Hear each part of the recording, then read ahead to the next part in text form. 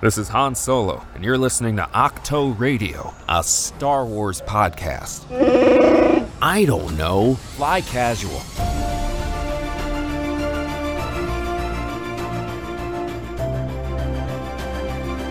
What is going on, everyone, and welcome to a special episode of Octo Radio, a Star Wars podcast. I, as always, am your host, Alden Diaz, here at a momentous crossroads in our lives. The point between having no Star Wars and having Star Wars. Some of the most exciting days for anybody that loves the galaxy far, far away. This is a time where we can all just breathe and take a moment and enjoy just the bliss of knowing that it's coming and seeing, our characters on the horizon.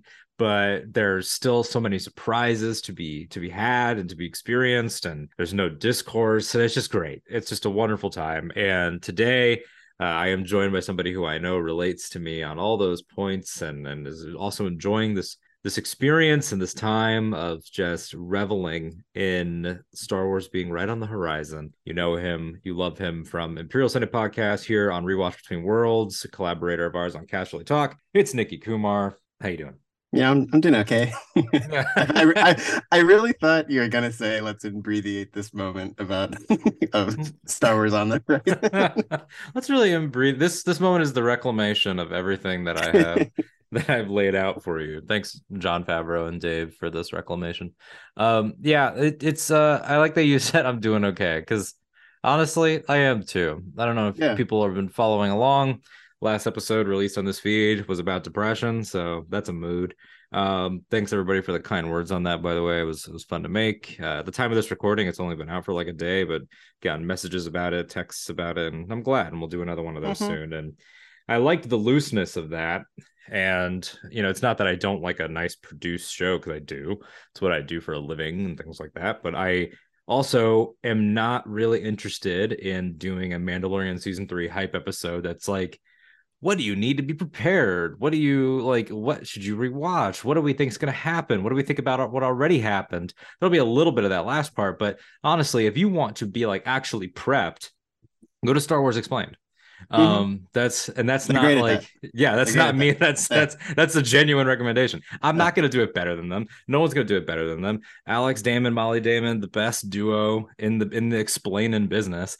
They've got you covered every which way: short form, long form, trivia, character based, arcs, episode reviews. Just go over there. But what I really wanted to do here was sort of a reflection on how this story has sort of sat with us over the past few years in a post Skywalker saga landscape.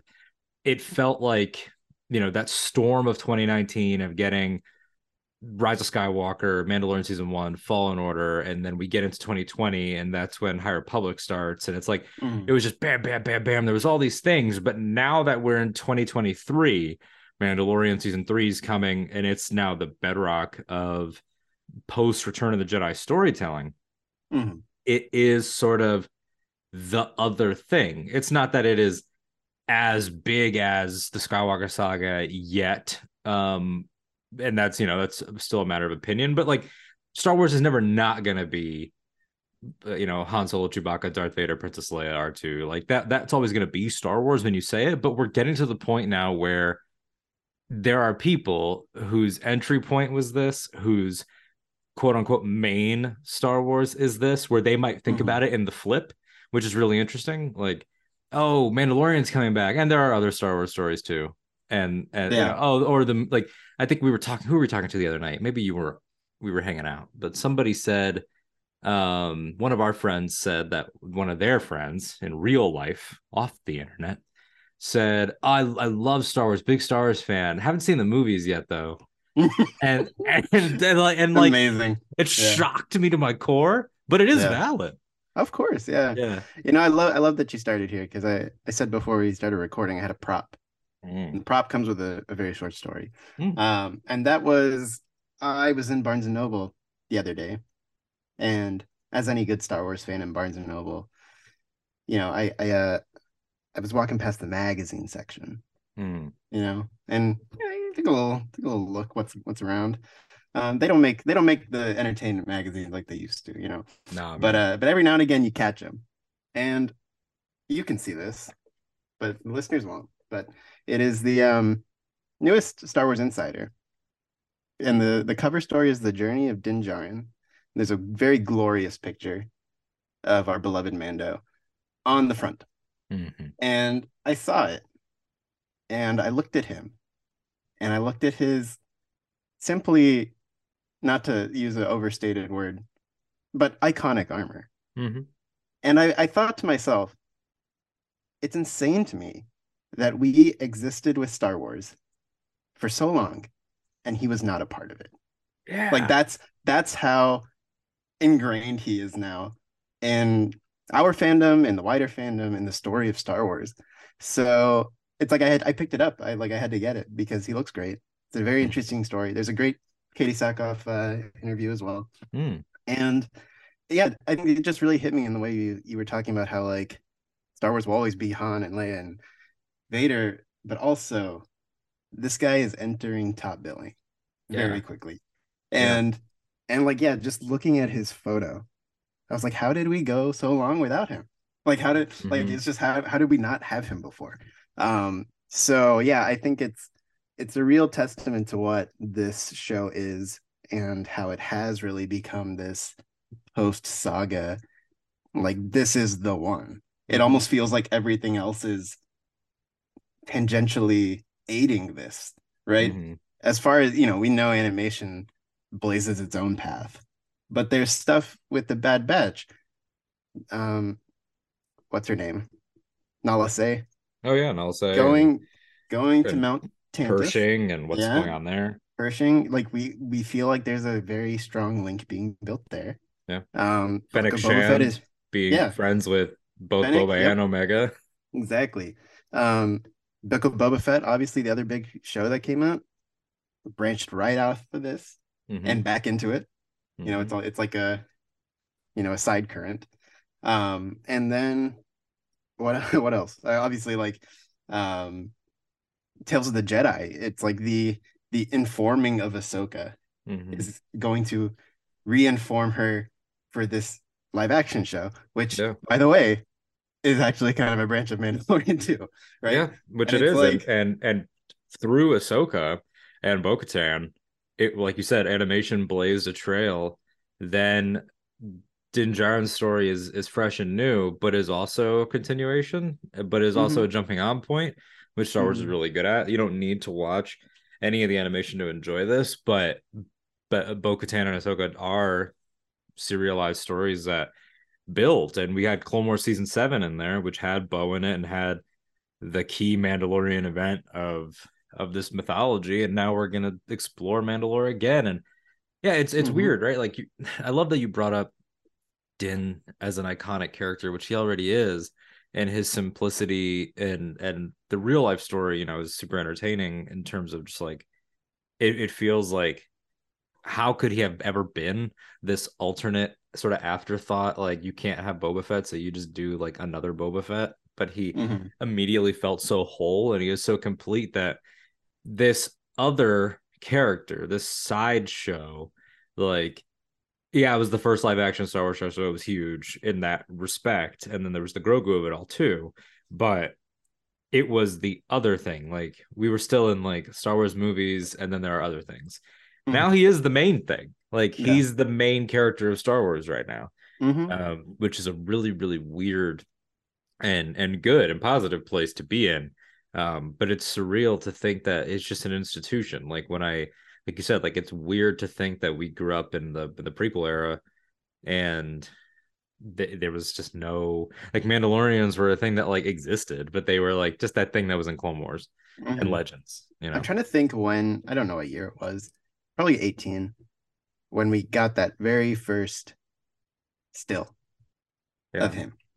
And yeah, it's just like, back then it was that idea of like, oh, okay, cool.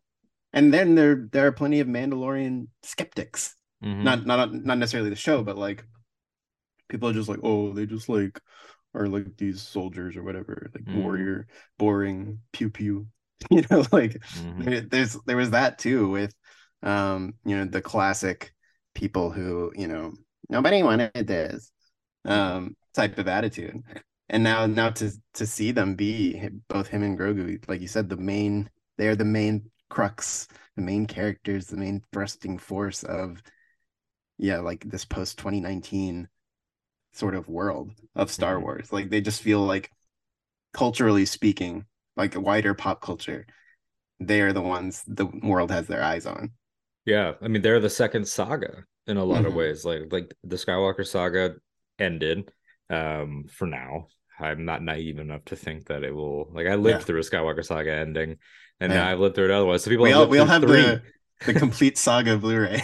Hell yeah. 2011, love that one. I'm gonna have which is a great packaging. I love if they do it similarly with all 9, then you got to do Jake Lloyd at the front, then Mark Hamill, and then in the back Daisy, like the ending shot of Rise, just like have them all together, the foreground, midground, and the background. That'd be great. 100%. Call us Disney, but yeah, just it's just a really great time to sort of appreciate, I think, why this story has resonated so much, which is sort of what we're going to be talking about. That's sort of the main point of this, is to unpack and explore the emotions of it, the instantly engaging sort of like universal qualities of the story, because it's something that, you know, it's very obvious sort of corporate speak to be like, it has something for everyone. Like, most Star Wars does.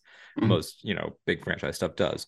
But something about this really just spoke to people on a fundamental level in a way that New Hope does. And it just got people, and it got them on a magic trick, which is so surreal to look back on now. The show that they sold, in my mind, is not bad, but it's vastly more narrow than what they have. Just like the gunslinger on the outskirts. Like when you look at Favreau's initial Instagram post with that crawl that he typed up that just talks about Boba Fett and Jango Fett and how there's a new gunslinger in the Age of the New Republic, it was like, okay, that sounds badass. And then you watch the trailer, and even at Celebration Chicago in 2019, seeing that panel, like, we got a little bit of a sizzle. We saw IG-11 and Cara Dune and Greef Karga, and then we saw a little bit more of like the client, and we were like, okay, this is still a hard-edged. It'll be hard-edged. That's it. Like, that's the thing.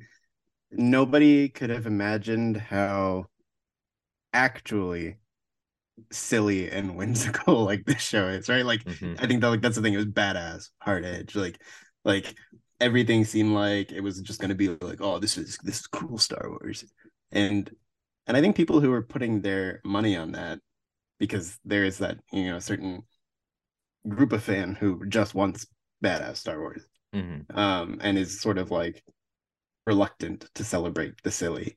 And I think that was something that probably either, I think, excited a lot of people who were, on the other hand, not feeling the sort of like, oh, I don't want to just like kind of grim shoot 'em up Star Wars. Right.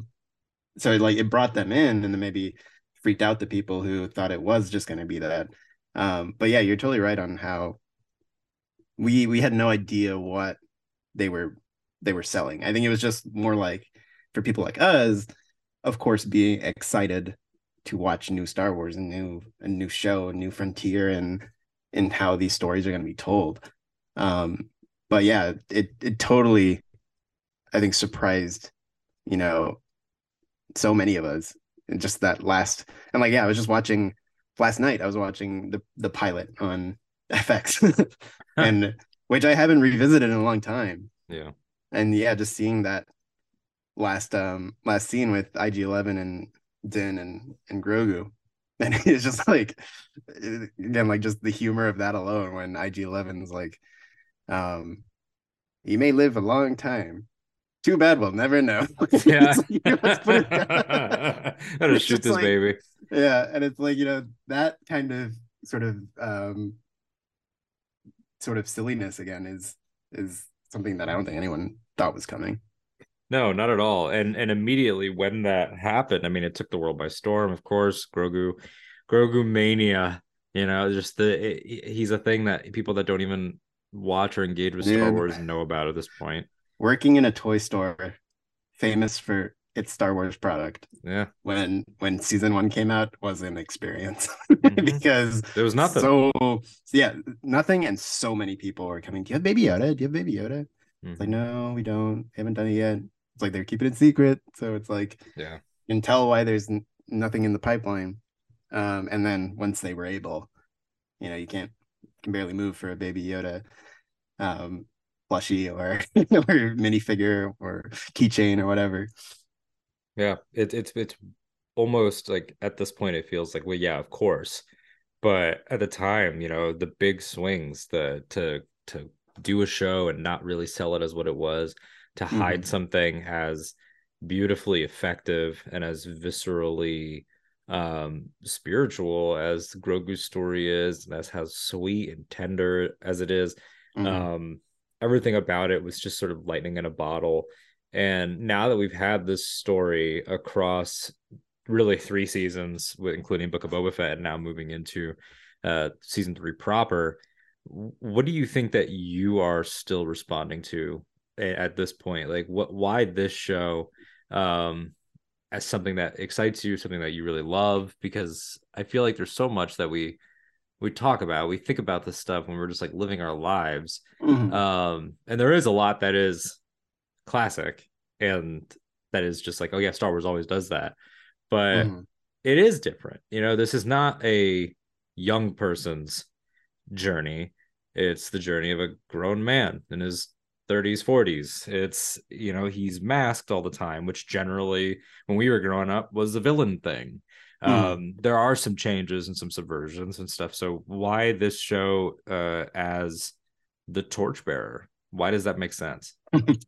I think there's no one thing, right? Like, the one thing is the fact that it's the Mandalorian, and then there are subcategories within that I think make it so special to respond to. I think the first being Star Wars is always and continues to currently be so good at the story of protector and child kind of thing. Obi-Wan and Leia, Hunter and Omega, Din and Grogu. Like, that relationship, I think, is so fundamentally human that it's impossible to not love it. I think, and if you don't love it, I think you're fighting something inside yourself. Like, I agree. Like, it's like just stop resisting. Because it's something, again, like, just fundamental to who we are. Like when Leia holds Obi-Wan's hand, it's like every paternal instinct inside you is like, that's beautiful. And it's just like, I think that is very meaningful, and the idea of these two people who really had nothing, and then they sort of get each other. I think that is just fundamentally, I mean, with Pedro's other show, Last of Us, like that's the key thing there. Like, it's everywhere.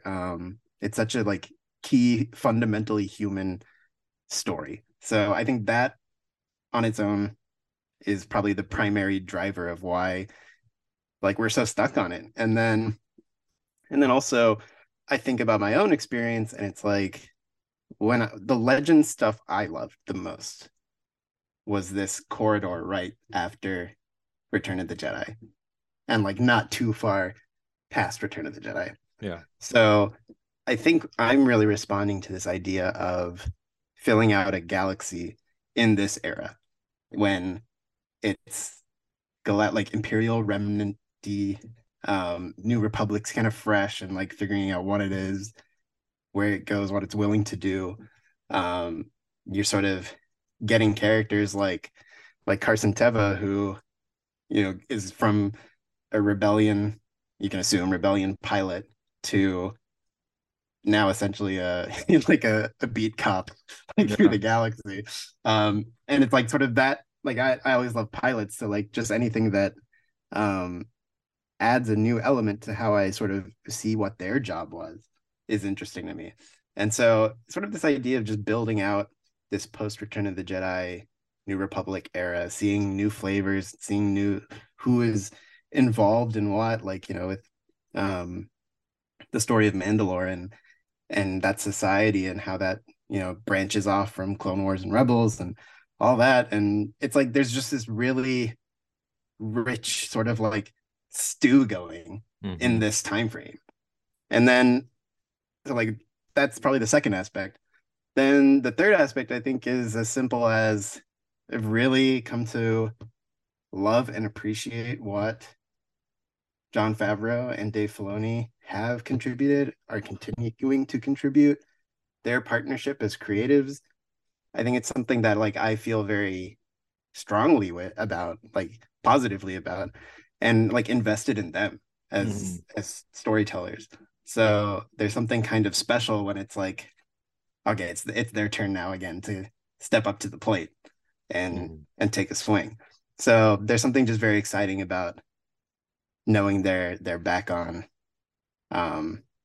back batting, I guess, you know. Yeah, I agree with so much of that. I mean, when you look at the actual world and how this time period in Star Wars, in the canon that you described with the Remnant and with the New Republic and with what's happening, like this is sort of in a way wish fulfillment. Like this feels very mythologically important, and it feels almost like still like surreal that it's being explored, because we had it in Legends. In Legends, we've got every time Luke like had a cup of coffee after Return of the Jedi till the day he died. Like Legends was so full. We knew everything. We had everyone's children. We had everyone's descendants. We had everyone's like. But then canon comes around, this fresh slate, and we had the sequel trilogy. And then there was like, and 30 years that I don't know what happened, and we get flashes, little teeny tiny things, you know, a 4-issue Shattered Empire series, a little thing here and there, an interlude, you know, this is what Jar Jar is up to, and you know, in an interlude, like you'd get tiny small things. But for a show to say, here we are, you know, 5 years after Jedi, and to be like, oh my god, like we're here like actively showing me stories, and then for that to expand out and for us to see like, here's Tatooine and there's stormtrooper helmets on spikes, you know, a really small, just like cool, striking image, but like we're living in it now. This is like, this feels like ground that we would all sort of fantasize about collectively, like a shared sort of fever dream. And then that builds and builds and builds and builds until suddenly it's like Luke Skywalker is a supporting character in these shows, and he's just there. You've got a mix of originals, like Din, like Carson, who you mentioned, like Greef, Peli Motto, Fennec Shand. There's tons of new characters and fresh ideas and places. But then you've got Luke, you have Ahsoka Tano, you've got droids and ships that come from Fallen Order and Phantom Menace, and like it's this cocktail that this creative partnership is having their give take happen before our very eyes, as Jon Favreau, an OT purist guy, sort of becomes more of the prequels fan and more the animation fan, and starts to learn more. Then Dave, who is animation, becomes a live action guy, and now solidified is about to show run a live action series on his own. I mean, John is there, but like he's about to be the A guy on Ahsoka. Yeah. And now, and with both of them also tipping their hat to JJ and Ryan by showing Luke's school and by building up these seeds of maybe Snoke, and it's all become you know, I'm going to say the word, become a tapestry, even more so than it was. And there's the thread, and that's that's still really surreal. And then your other point, which I think is you know, the soul of it all, is that found family is such a big thing, and when you distill it down to the lone wolf and cub sort of paradigm, that archetypal relationship, we all sort of have had that. Even people out there, you know, who have lived lives where maybe they didn't have their parents, or they had a grandparent, or they had an aunt or an uncle, whatever it was, no baby actually raised themselves. Everyone listening to this had a person, you know, even an older sibling or a teacher or somebody. There's something there that we're just like, I get that. When Din makes his choice in the Sin to defy the bounty hunters guild's rules and to go back on and, you know, and get his his quarry, as Grief Karga says. Yeah. He's making a choice that's a human choice. And I think sometimes what the show does well is that we're ahead of him, because we know there's no way in hell is he going to leave this baby with Werner Herzog. But what we're invested in is seeing the choices play out. Not so much like there's nothing shocking about this. It does shock people, at times, like with Luke and stuff, but there's something that we are all wanting to see things play out for him, in the spirit of not starting a journey, but beginning again, which is something that Star Wars hadn't really had done, but wasn't really in the business of doing so much. Star Wars is always about young people, whether it was Anakin, Rey, Ezra, Cal Kestis, Luke, of course, Leia. But now with Mandalorian and Book of Boba Fett, you've got characters, Din, Boba, Fennec Shan, that are older people. Pedro's in his 40s, Tamora Morrison's in his 60s, Ming-Na's in her 50s, and these are people that are like, what do I do now? And I think that's a really valid story too, is restarting is as important as starting, which Luke did in Last Jedi. Like, how do you sort of boil it down? And we want people to be better. And I think that's why that's something that you can't really quantify. You just show me somebody that I know they could make a better choice, and you're going to want them to. Yeah. It's like, it's honestly, it's like turning all these people, like giving them a second roll of the dice at life, and then also like making them underdogs, right? Like, I think, just take those three helmeted characters, right, of Din, Bo, and Boba, and it's like, think about where they all are. Like, Bo is God knows where in season 3, just chilling by all accounts by herself. Safe bet is on angry. I think that's a good bet. Yeah, and then Boba like literally has nothing and wants his armor back, and gets his ship back eventually, and it's just like and Din is alone, right? Just doing stuff, and it's like it automatically like underdogs them, and then it's a chance to see them rise up again. And that's basically like one of the oldest tricks in the book of any way to sympathize with a character is show them good at something and then tell them they can't have it, right? And it's just like, it's like that on a cosmic life scale, right? Like, you're not afforded peace, and so then to just find them or watch them, especially Din, sort of break out of this inability to, because obviously I think you can kind of tell from his stuff in the covert, even they're not his family, right? Like, they don't know, like, who's this guy, right? Nobody's really connected to that. That's why it's a big deal when they come to fight for him in the Sin.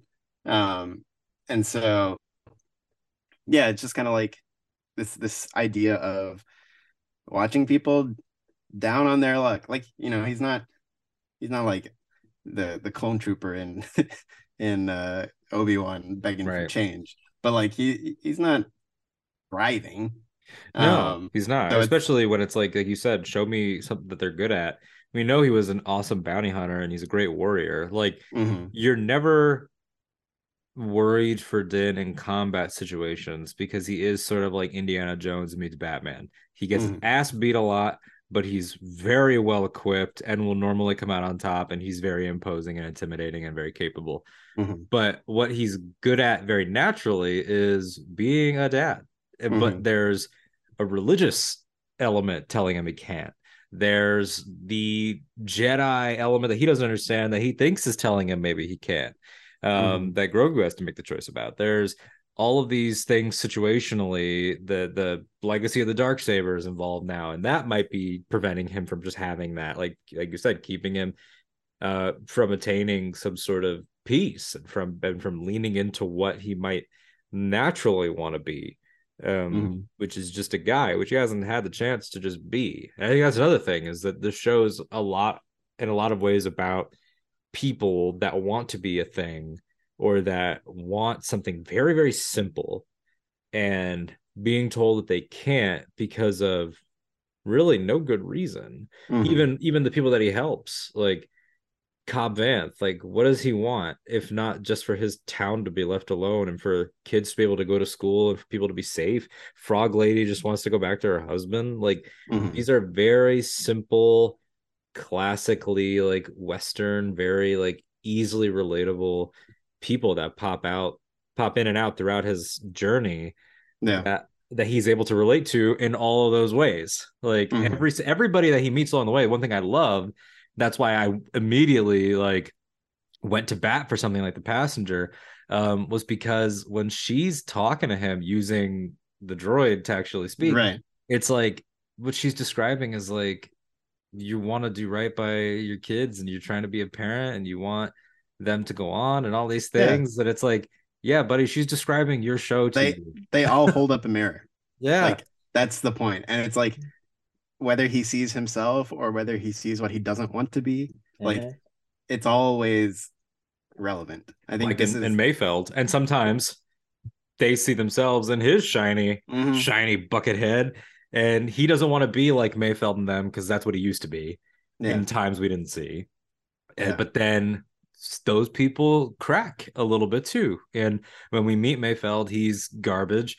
And then we learn he's really traumatized. When we meet Fennec Shand, she's presented as this like kind of one note ultimate badass. Even Din's like, nah, I wouldn't even mess with her. Like, but then she's got a very profound sense of honor that comes through in her relationships. And I think that's that's fundamental. That's one of the, I think, lasting fan curses of this show is how badly people like understand or fail to understand why these intersections happen.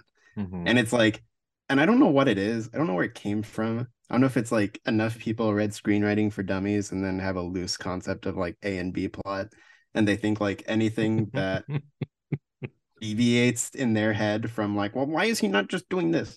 And like they just don't. But didn't save the cat? Did he save the cat? did he? What is his central wound? What is going on? And it's just like, you know, I think stories make you ask questions like about it, right? Like, and I think people are afraid of that sometimes, where it's like, oh, I had to think about this, therefore they didn't do it right. Like, I don't know what it is. I wish it could be explained properly, because I would probably just end up throwing insults around. I mean, and it also like plays by very, very, very classically established rules, which we've talked about a little bit, but also breaks a few of them, especially when you bring in the Book of Boba Fett of it all. Like, Book of Boba Fett brought in novelesque storytelling of, we're going to bounce over here for a second, which, you know, no one has a problem if you're doing that. And it's like Lord of the Rings, and like we get to the second one and suddenly we're with this Faramir guy and it's like, oh, he's the brother of this guy. The first one didn't tell me that he had a brother. Like, no one lobs those criticisms that way. But I think that because this is, people have it in their minds like, is it episodic or is it overarching? And both Mandalorian and Book of Boba Fett were like, we're gonna do both, and people didn't know how to handle that. Like, we've audience trained people almost too much. Yeah, I think it was a bit of you must unlearn what you have learned with the structure. Is that from Star Trek? I don't know. From Pirates of the Caribbean. I thought I just came up with that. Oh, that's original. Yeah. So, but yeah, it's like you sort of have to. It's like, what do you think about this? Okay, stop thinking that, and just let's reset.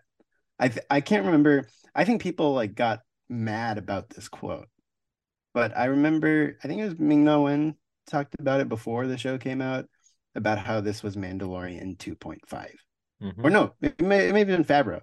I think Favreau said it, and Favreau it's like said it. Kathy Kennedy said it. Yeah, kinda. And so I think it became this thing of like, stop thinking of it as two shows. It's one story. More than ever in the world of Star Wars, it is one story. It's all one story. Yeah. And I think that, again, that like you see this with Bad Batch, where people are like, the show forgot its main characters. because they go show something else. And it's like, it's not how it works. Like this is all, they're all existing in the same world.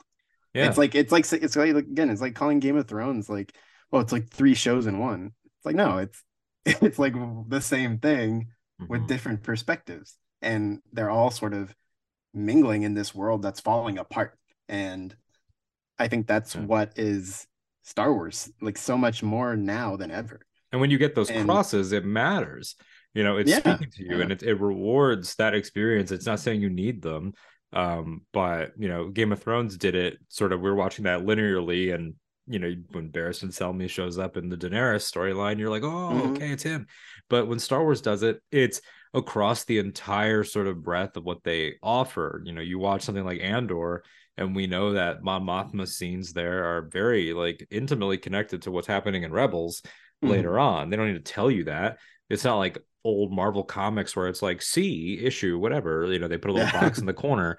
But when Din Djarin is having his moments of being sort of like, our lovable dummy who doesn't realize even what a Star Wars is, like that's by design, and that's part of the magic of the show, because he is sort of the ultimate, he embodies complete Star Warsness, but also can be the in character, where we look at him as really hardcore dedicated fans that think about this stuff all day, and we're like, oh, okay, so he's this guy, he's in the bounty hunting guild, we know this and this about his armor, where he's from, what he does, he was saved by Death Watch, now he's part of the Children of the Watch, and there's this and this.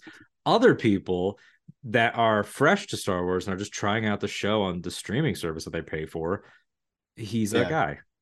And he expresses some of what they express. Is a Jedi to you, things like that. And it reminds me of part of the magic. Yeah, it reminds me of Borman in that one episode where he's like, sorry, I wasn't here, can you just like recap everything?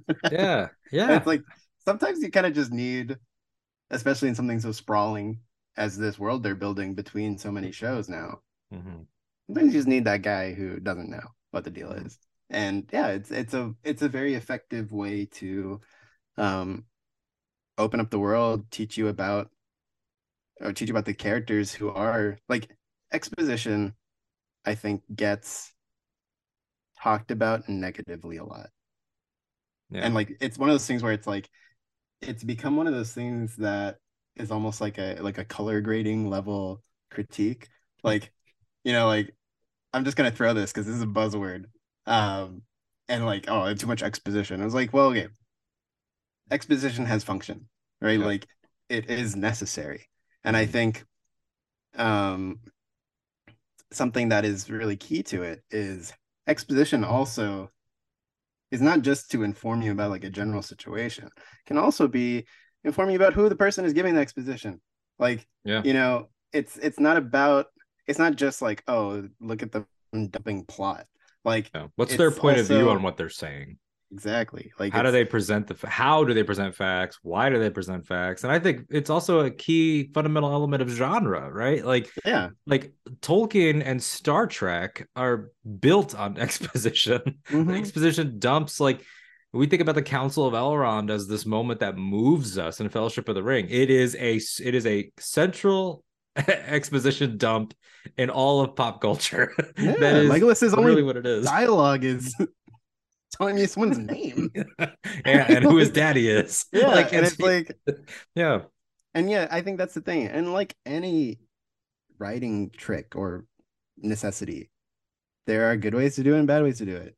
And like of course you can critique a bad way, but like I think it just became one of those like blanket terms where people are like, oh, they just have to like dump it all on us because they can't plot it correctly. And it's like, no, there are ways to do it that continue to inform on the people involved and not just the events. And I think that's what The Mandalorian is actually very good at, where the people he interacts with are not just filling out the galaxy.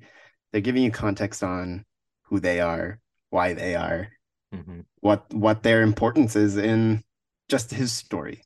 So I think it's sort of, again, like one of the great lamentable things that it's such a big part of the online discourse for this show is this idea of cameos, which has been obliterated as a word into total meaningless. It just makes me want to smash my head into my keyboard repeatedly until I'm unconscious. But because it takes away from exactly what we're discussing.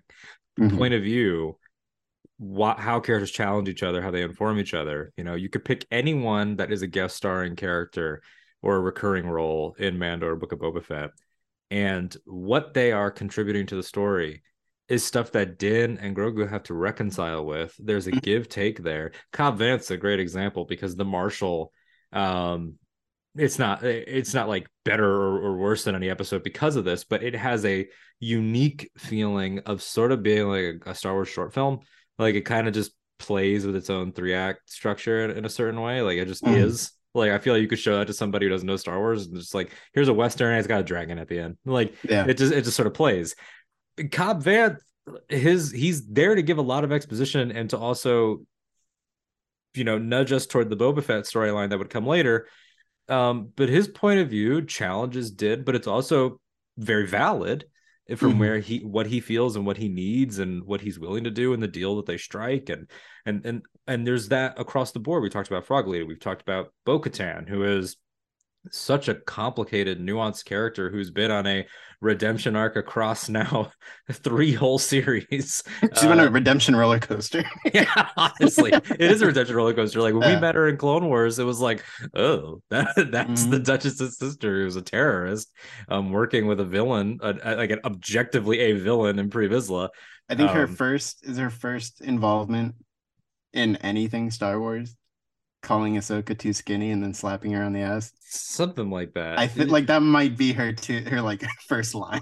She's just mean, just a mean person. But all of these people contribute points of view for somebody, and I think this is another thing. You know, we talked about the fresh starts for Din. He hasn't gotten to be his own person, so I think that peeling back the layers through other perspectives is part of why this show became a phenomenon in that way, on a character level, and on a tones level, the directorial styles. And, you know, I mentioned genre. This show also sort of celebrates that. It is sort of like, I think that the Mandalorian as a series and Book of Boba Fett, particularly Book of Boba Fett, because of its Tatooine connections and its Jabba's palace stuff. But this I don't like using the term Mandoverse. I don't like it, but I'll use it now because it's become a fan thing. It that is I can't control. Kind of thing, I can't control it. I would much rather it be the Mandalorian saga. But whatever. Maybe it's not catchy enough. You know, I know. We have a verse on everything. Can't hashtag that. Hate it. But yeah, so it's like, this feels like the spiritual cousin to Return of the Jedi to me in a lot of ways. How Return of the Jedi is sort of all the things. And all Star Wars is to a certain degree, but usually things lean a certain way. Like, Andor's got its weirdness, but Andor leans very hard into what Andor is. Resistance leads very hard into Star Wars slapstick. But this one is like, you ask somebody what their favorite episode is, and they're telling you what in Star Wars they respond to. And that's really, really cool. You have people that love, you know, I already brought it up, The Passenger. That's an episode with a helmeted character and then a costume and a puppet and the droid puppet for another scene and some CG spiders that harken back to the old Macquarie art. You know, our favorite episode is The Jedi, and that's Kurosawa straight up. It's not even like subtle homages. There are shots out of Yojimbo that are, it's so pure. It's sort of Dave completing his own creative arc from Last Airbender into working with George and now into sort of synthesizing that all together. I know people whose favorite is The Rescue because of Luke and how that feels like the original trilogy. There are people whose favorite is still in season 1. I believe your favorite is still The Child, if not The Jedi. It's definitely The Child. Yeah, I think The Child ends up sneaking it. And yeah, for me, it's for me, I think it's always with the child how much is not spoken. I think that's always, which I think again to your point about what connects to you. I think for me, why that one is so powerful is how it doesn't speak anything to you. Like I think it's 11 minutes before there's a line of dialogue. Yeah. And it just shows everything. And there's a magic to it. There's a secret special spice flowing through it. And I think that's something I kind of always gravitate to, the intangibles. I think there's a real intangible thing to the child that it's like, oh, it just has the magic. Yeah. And very I don't less know. Yeah, like I don't know how better to explain it than saying I can't explain it. Like it's one of those things, and I always feel it's one of those things where like it just has to catch you. And I feel like every sort of Star Wars thing that I really like has that element to it, where it's just like, oh, you kind of just have to get it. I don't know if I can explain it. You just have to get it. You know? And even then, though, I think that it doesn't take away from at all from what you're saying, because it's true. But what I love is that there are so many levels to get it on.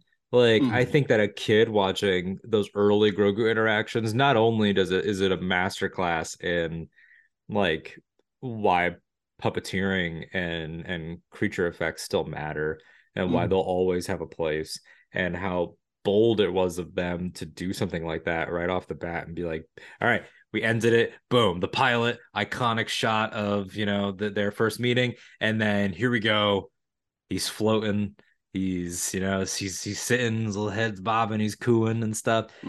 And then a kid will get that. He's eating. A kid will get that on a very like, he has to protect him level. But then the more you tune in and maybe like the more engaged you are as a viewer, there are whole setup and payoff things that begin like interact. Like you watch the child without any dialogue, and with a character who we should emphasize never has dialogue. They're telling you, oh, he has the power to heal, and he's trying to do it, but didn't keep picking him back up and putting him back in his pram. That what you're not realizing in that moment, you get the idea. You're like, oh, he's trying to do something. This kid probably has the force, and then at the end he does. But now in retrospect, especially after he heals grief, and then, you know, what we saw in Rise of Skywalker with what Rey's able to do, we're like, wow, they were trying to show us a tenderness and a care and a love that he already had for him so early. Like he immediately claimed him as his dad, like immediately, like, I'm gonna help you. Like perhaps the Jedi in him, the do-gooder. I know, which was another thing, like just the boldness of like how this also effortlessly, I think we talked about it a little bit with what it includes visually and in terms of its like ship and choices and things like that, ships and droids, but to connect Grogu to the prequels and to the originals and to the animation with his relationships with where he comes from with Order 66, and Ahsoka being the one to reveal his name. We didn't even get his name until the second season, and then we appreciate him so much more. The show is able to be all things at once, and in that sort of find its own identity. Like it feels very distinct. The musicality is a huge part of that too. We haven't mentioned Ludwig once, which is like, this was because Kevin Kiner, it's not at all to take away from what he does, but he's doing Star Wars by way of John Williams, which was always his assignment, and it still is in Batch, although Batch has started to do its own thing more and more and more. This was still very much that like symphonic sort of exactly vein, and Rebels as well, but this show was the, what does Star Wars sound like after this iconic holy legacy of Williams? How can it sound? And I think all of us had a moment watching the pilot when the we all were like, oh my god, like that's it. There's something just like insane about it. It's like, what if the saga is the orchestra performing on a stage, like what is the music of the staff having a cigarette in the alley, outside of the theater, right? Like it's what is still that world, but very different and very like hidden away. I think that's sort of a with the Mandalorian doing so much on like this sort of underbelly of the galaxy. It feels like, again, it's so different, but it's also now so, again, like Din, ingrained in how we perceive Star Wars, like in general. And I think that I think is also key in how, again, the show itself is so good, and that I always think in any sort of way, to me, a successful Star Wars entry always makes what came before better. Like that's like always sort of this thing. And I think, like, again, like with the Mandalorian, like we said, and who's involved with it, it's informing upon every aspect of the saga, every era, right? It's following threads from the prequels, especially the original trilogy, and then setting the groundwork for what we see in the sequel trilogy. It leaves nothing untouched in terms of the films, and so it improves upon the galaxy in that way. And then even creatively, it has expanded the field of what we know. Because I mean, Ludwig doesn't do it often, but when he pulls something Williams, it's good, right? And think about the use of the March of the Resistance in The Passenger, right? Like it adds a new flavor to something we already knew. And I think, again, in a way that, like you said, like not to ever discount what Kiner did with animation, I think there was less of that in his work. When he played with an existing theme, it was a very like sort of natural progression, I think. Right. And then he did a lot of his own. But when Ludwig grabs something from Star Wars proper, it feels, or Williams proper rather, it feels very like, that's a new take on that. That's pretty cool. Yeah, and that's part of why I resent the notion that this is like safe Star Wars or same Star Wars, or just like, in the post Andor discourse, which like has nothing to do with Andor, because Andor is 12 episodes of just genius storytelling. My issue with it is entirely with the bad faith people that say they're comparing, that don't actually do compare and contrast, that don't actually do what they're saying they're doing. Is that like the boldness of so much of this? We talked about like gambling on a puppet to be your co-lead, gambling on the character of Din being played by Pedro Pascal primarily, but it's Brendan Wayne and it's Lateef Crowder and at least one other person who hasn't gotten the same shine, but I think also did some stuff later. All these different elements, the music is one of those where, like you said, it would be so easy sometimes to put in a classic theme. And I think the Luke's appearance in The Rescue is a key example of that, because you've got Luke Skywalker. Ludwig knows what the world did not know, which was that it's going to be straight up Mark Hamill. And he could have just done anything that would have been, we would have eaten it up. And he gave him a new track. Like, that's insane. Like, the show takes swings like that all the time. And when you hear that track, it's called A Friend. When you hear it for the first time, as hooded Luke is just mopping up dark troopers and doing the force push, and just you're just like trying to get a glimpse of his face, like you're so in it, that just felt right. I didn't question it at all. And then he gives you a little kiss. Yeah, the force theme very later, end, the very end. Yeah, the briefest. It's so bold. And I remember we were both up, obviously, at 4 a.m. when that wrapped. I remember you were the first person I talked to after that. We FaceTimed each other right after, freaking out, but also trying to be quiet. And like, oh my God, R2D2. Oh my God, like I can't believe that happened. And look, if that's wrong, I don't want to be right. Like you could be like, oh, it's fan service. That's not a dirty word, man. First of all, it's only fan service if you're not being serviced, right? Like, that's the only time anyone points it out. When they're being serviced, no one gives a shit. And I think this show does a great balance of, I have no idea what's going to happen. I have no idea who some of these people are. I have no idea what some of these places are. I have no idea what we're doing.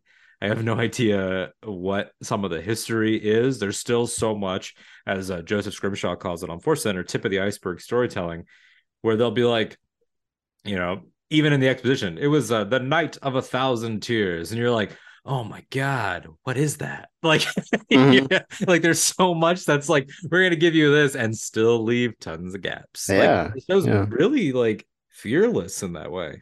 And I think something that's, especially really like touching, I think, about it, just thinking about that post-rescue conversation we had, like for as talented and big, I mean, Jon Favreau just got his star on the Walk of Fame, right? It was mostly for Chef, but yes, this other stuff is fine, of course, too. Yeah.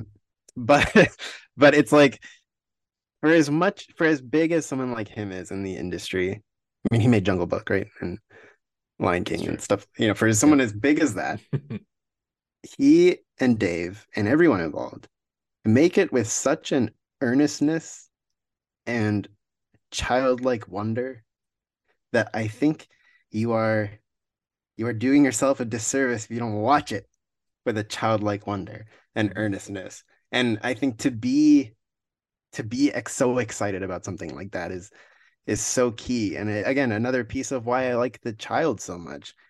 There's effectively a very long action sequence of a Boba Fett stand-in beating up a bunch of Jawas. It's just that peak feeling of playing with your toys. Yeah. It's playing with your toys come to life. And I think that's a big thing. Oh, please. But we're going to talk about that as an insult. Exactly.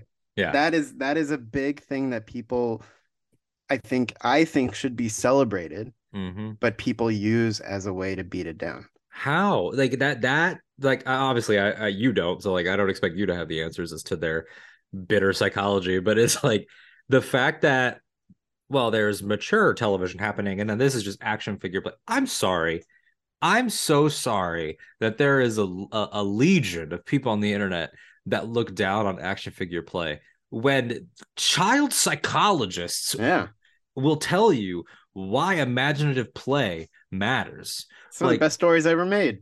That's formative. Yeah. Like being able to say, oh, what do I have? I've got this Jabba the Hutt mug because I'm doing a Jabba story, and then grab a wrestling action figure. Okay, he could be in my mind. He'll be like a warrior. Like that was like when Filoni and Favreau talk about like your older brother had Luke, Han, and Leia. You got Boba Fett and Ugnaught. It's so amazing. Like that's how I process the moment I finished The Marshal, which challenged The Child as my top spot for a long time. Yeah. The moment I watched it, I saw myself, I saw countless other kids sitting there in their little playroom, probably with not even a proper Boba Fett, probably the one that got passed down all beat up. So he's like missing the jetpack maybe or whatever, or missing his antenna that Din doesn't have an antenna. And so you've got that, you've got a cowboy figure, you got a Tusken Raider, I guess.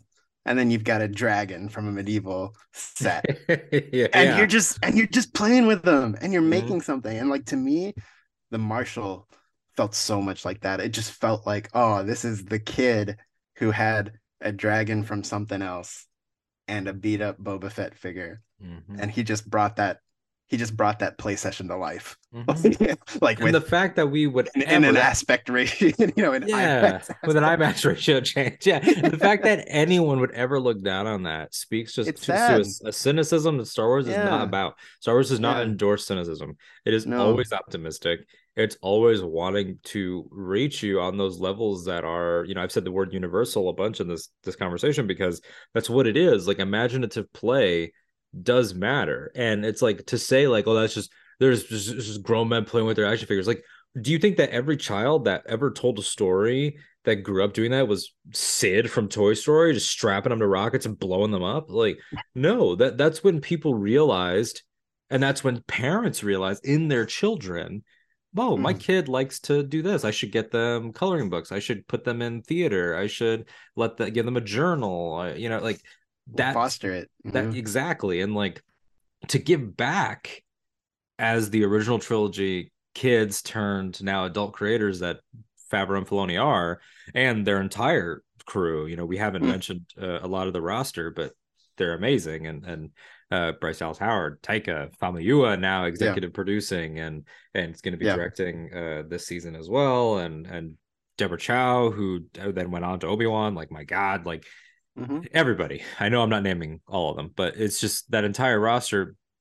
For them to say, how do we get back in touch with that? Still tell a story that is tackling themes like religious indoctrination, midlife crises, culture, wars between different sects of people in a diaspora, like all of these things, post-war, fighting the lingering remnants of fascism. Like, it's not like it's just like the frog lady story is just like a frog just jumping around and sticking her tongue out. Like, she was a struggling mother. Like, these are big themes still happening, but also let's give back to the kids that we were and that are now, in a time when this, like, it's a really, like, I don't know if you guys noticed. I'm gonna get really close to my microphone for this. I don't know if you guys noticed. It's a really bad time right now for everyone.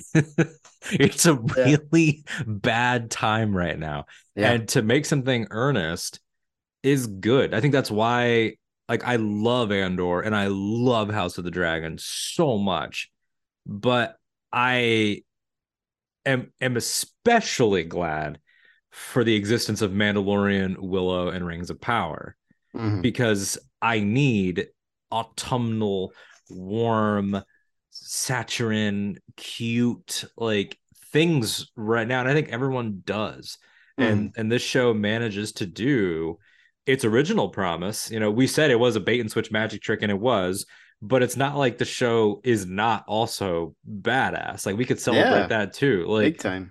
Din still does. He still sliced that guy in half with a door. Like, things he's like that still he's happen. a gunslinging, ship flying, riding, son of a gun. It's like, exactly. He's all of that too. Yeah, it's all those things, and I think that that's why these conversations are important, and that's why I said at the top, like, if you want to prep for the new season, Star Wars Explained, lots of other great podcasts, but what I want here is a conversation that I think we've had about, like, this show works for a reason, and a show doesn't work because a show gets renewed because of its numbers. This show lives on because people say, I felt like that was me, or I knew that story in a really fundamental way. I think it's really, I think, as all great Star Wars does and should, it should help you reconnect with something that maybe is from your youth. Again, like, nostalgia is not, it's like exposition, right? Like, nostalgia gets thrown around like it's a bad thing. It's not. It's how it's used. It can be a cheap trick. Is it always a cheap trick? No. And I think there's something that The Mandalorian really captured about a type of nostalgia that isn't about, oh, it's so great seeing stormtroopers again, like original trilogy stormtroopers. It's not that. It's more like it's a nostalgia for the memories of kind of like just existing in that space, right? Like, it's more wholesome than just something to tug you at, a tug, like a little pull over here. Oh, you remember these things, right? Like, didn't you love these as a kid? Like, it's not that. It's something much stronger. And I think, it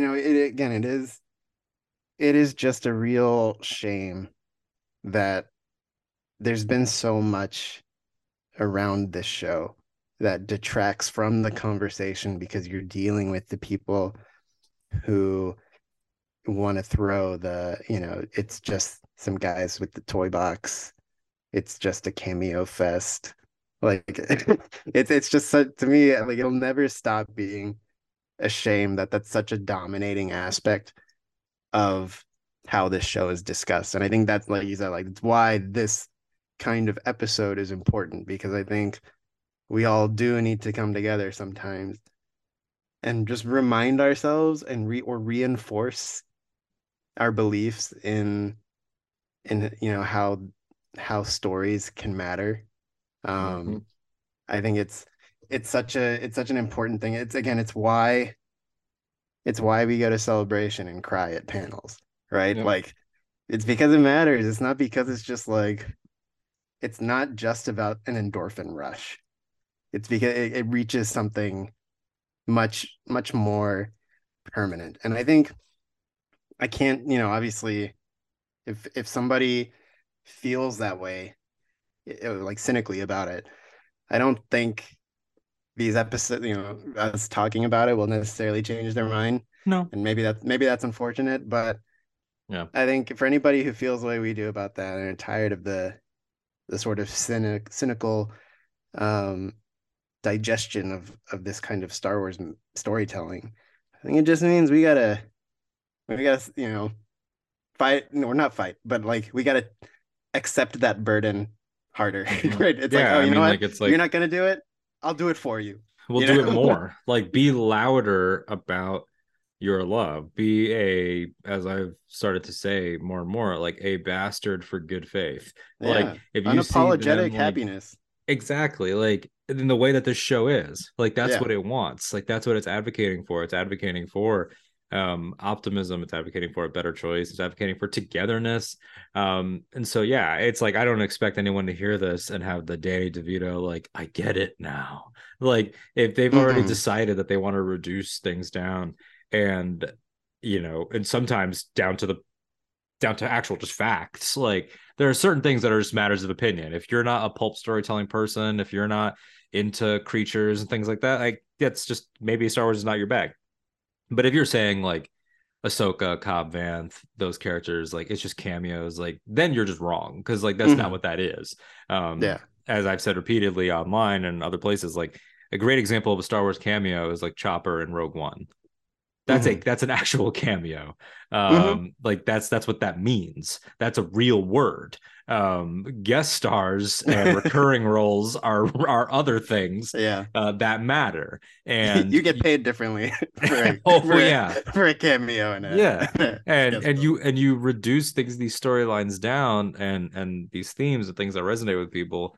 We're not going to reach those people, but for those of you that listen to this conversation and thought, wow, that is sort of how I felt about this, or if there's something that you feel that we didn't touch on, like, you're like, oh, this is what I love about it, we'd love to hear from you too, and you should be loud about that, and you should get excited, and you should, I don't know, I think, do a podcast or something. I don't know. I mean, may as well at this point, right?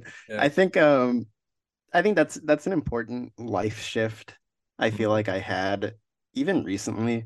Maybe it was with sort of Bad Batch / Book of Boba, like that window of time. And I think it was like, I'm tired of feeling like I have to justify something to someone else. Or like convince them that this is the way. It's I think it's like I've gotten out of the business of trying to convince someone they should like or watch something. And so when we have these conversations, like we said, like, I'm not looking to try to convince somebody who doesn't want to.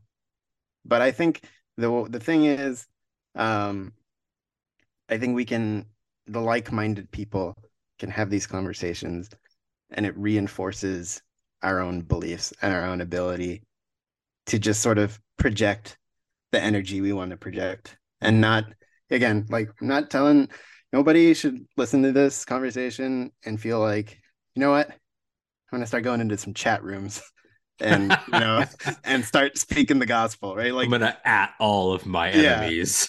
It's like, I wish that was productive, but I won't.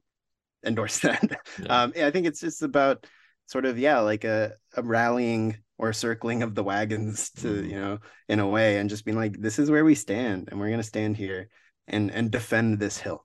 And it's not about going and trying to bring people in, to believe a certain thing, but I think it is about just again, like reinforcing and re-empowering the ability to connect without cynicism and with the good faith, and in doing that, supporting the world of Star Wars as it comes to us. Yeah, beautifully said. I love that. Beautifully said. And I think my last point tying into that before we close would be that's another just like elemental, spiritual, soulful thing that the show does, is that when it presents Din Djarin with adversity, so much of that is based on the world saying, well, this is how you should be. No, you choosing love was wrong. You taking off your helmet was wrong. You need to be this. You're an apostate. You need to atone. You're not supposed to be this way. You're not supposed to break guild rules. You're not supposed to betray X, Y, and Z. It's just the world saying this is how you're supposed to be. And he's in the process of rejecting that because of love and because of choosing joy and because of choosing this little 1 foot tall gremlin that just came into his life and was like, let's mix it up, let's change something. And Boba Fett goes through that too, for his part, as these guys parallel each other so much. He had the actual sort of specter of a previous time and Cad Bane say, no, I know what you are. You're a cold-blooded killer. You're this and you're that. What's your angle? All these things. And for him to be like, there's no angle. I'm just better now. And for him to win, that's why these shows go together. That's why they matter. That's why, Star Wars twice now has given you badass armored dudes that are just trying to go on a journey of sensitivity. Because it was as simple as them saying, no, I know who I am. And Din's not there yet. I love too. But yeah. I love that too, because to go back to something you said earlier of how this feels like Return of the Jedi. My favorite scene of any Star Wars anything is the hero looking at all the options people are giving them or giving him and saying, I'm going to choose my own option. It's death or death. Which would you choose? Like, actually, I choose love. And it's the same thing, the same struggle. It's about, again, the world is giving Din Djarin options. This is what you can choose from, and his story is to find his own option. Yeah, and that's what all of you can do if you're listening to this and you love this show. You just choose to love it. Choose something that is optimistic and choose something that is sentimental. Sentiment's not bad. Fan service isn't bad. People will try to, I've gone through this a lot recently with other things of people like, oh, are you caping for a corporation? Are you a corpo? It's like, I think we're all smart enough to understand that, and oftentimes these are people that tweet that while shopping at Jeff Bezos's Amazon's Whole Food. But it's like, let's come down from the high horse and just let people enjoy storytelling. It's not your fault that somebody else owns it. The work is the work. There are people that are really putting their heart and soul into this. And so this is why at the end of this long conversation, we could have 3-4 more hours of it, but we got to eat and live life. This is why The Mandalorian resonates. This is why The Mandalorian matters. This is why we're excited for the story thus far. This is why we're excited for where it's going to go. And I'm really looking forward to talking about it in shorter, less less structured bursts. This is not hard. I need to stop acting like this is hard. It's not. But it's like I mentioned this a little bit on the last one. If you're listening to this, it'll be on the socials as well. The Mandalorian coverage this season is going to be more diary style, me short every week, sort of giving my thoughts. I'll pop up other places, but I'm going to get right into the heart of it, mostly because life's busy. I don't feel like booking guests right now. Part of it's going to happen during Star Wars Celebration. et cetera, et cetera, et cetera. Lots of reasons, but I am looking forward to it very, very much to see sort of where Din will go with this emotional journey, and where Star Wars will go as this guy on that Star Wars Insider cover has become our guy, has become the main character. He doesn't need colors on his armor. He doesn't need an antenna. He doesn't need cool designs and trim and all this stuff. He's got something very simple and reflective, because he is a surface that you can see yourself in, and I think that that's by design. So yeah, this has been the Mandalorian discussion. Nikki, why don't you tell everybody where they can find you, what you're up to? Drop your Venmo. Yeah, exactly. Anyway, you can find me on Twitter at Naquicious, Naquicious. Just doing whatever is going on there. Just vibes. Then vibes. You can see check out the Imperial Senate podcast. It's on a bit of a break right now, but there's always stuff in the back catalog. If you want to check that out on YouTube or podcast feeds, you can find that on Twitter at ImpSenatePod. Check out One and Done Film Club, One Letter N Done Show, also on a bit of a break, but great episodes in the tank for you. Then, of course, Rewatch Between Worlds, which you can find right here on this very channel. That will be back into action very soon, because we love Rebels very dearly. And there's a little Ahsoka show coming that, may pick up on a few Rebels threads, so we hear. And then, of course, every now and again, with the Casterly Talk boys, Alden and Ken. See you around there too. Absolutely, yeah. Casterly Talk, where Ken Knapsack from Force Center and I discuss Ice and Fire, be that GOT, Hot D. We've got Lord of the Rings, Rings of Power, Willow. That's where all of our Willow coverage was. So, if you were like, oh, Octo Radio took a bit of a break outside of a couple episodes, it's like, yeah, that's true, but I was still covering Lucasfilm stuff. So that was just over there. Busy. The most blissful, just 8 weeks or 7 weeks rather, of our Lucasfilm loving lives. Willow is good. Let me tell you here right now, it was good. My goodness. I'm gonna start bait and switching people. I'm gonna be like, oh, new Octo Radio, and it's just gonna be like Willow discussions again. There were 8 episodes of Willow. There's gonna be 8 episodes of Mando. Every single Mando review is actually just Mando Diary. It's a re-upload of the Casterly Talk Willow discussions. Yeah, honestly, and you would all be grateful because it was so good. Casterly Talk, Octo Radio everywhere, AHCHTO Radio, myself at that Alden Diaz, ThatAldenDiaz, all over socials. Really excited to do more of these. Got some interviews coming up. Going to be talking to Sam Maggs, the author of Star Wars Jedi Battle Scars. That's going to be first. After that, we're going to talk to Dr. Lydia Kang, who is both a doctor and an author, which, come on, leave something. Just like Dr. Mandible. Just like Dr. Mandible. Yeah. Dr. Mandible, PhD. To author of Star Wars Cataclysm. Esquire's also a lawyer. I would love it if he just kept popping up and was more esteemed every time. John, listen, you can have that one for free. Yep. Just keep bringing it in. Yeah. Absolutely. This has been great. So for right now, we're gonna call it. We will catch you next time right here on Octo Radio. This is The Way. Punch it, Chewie.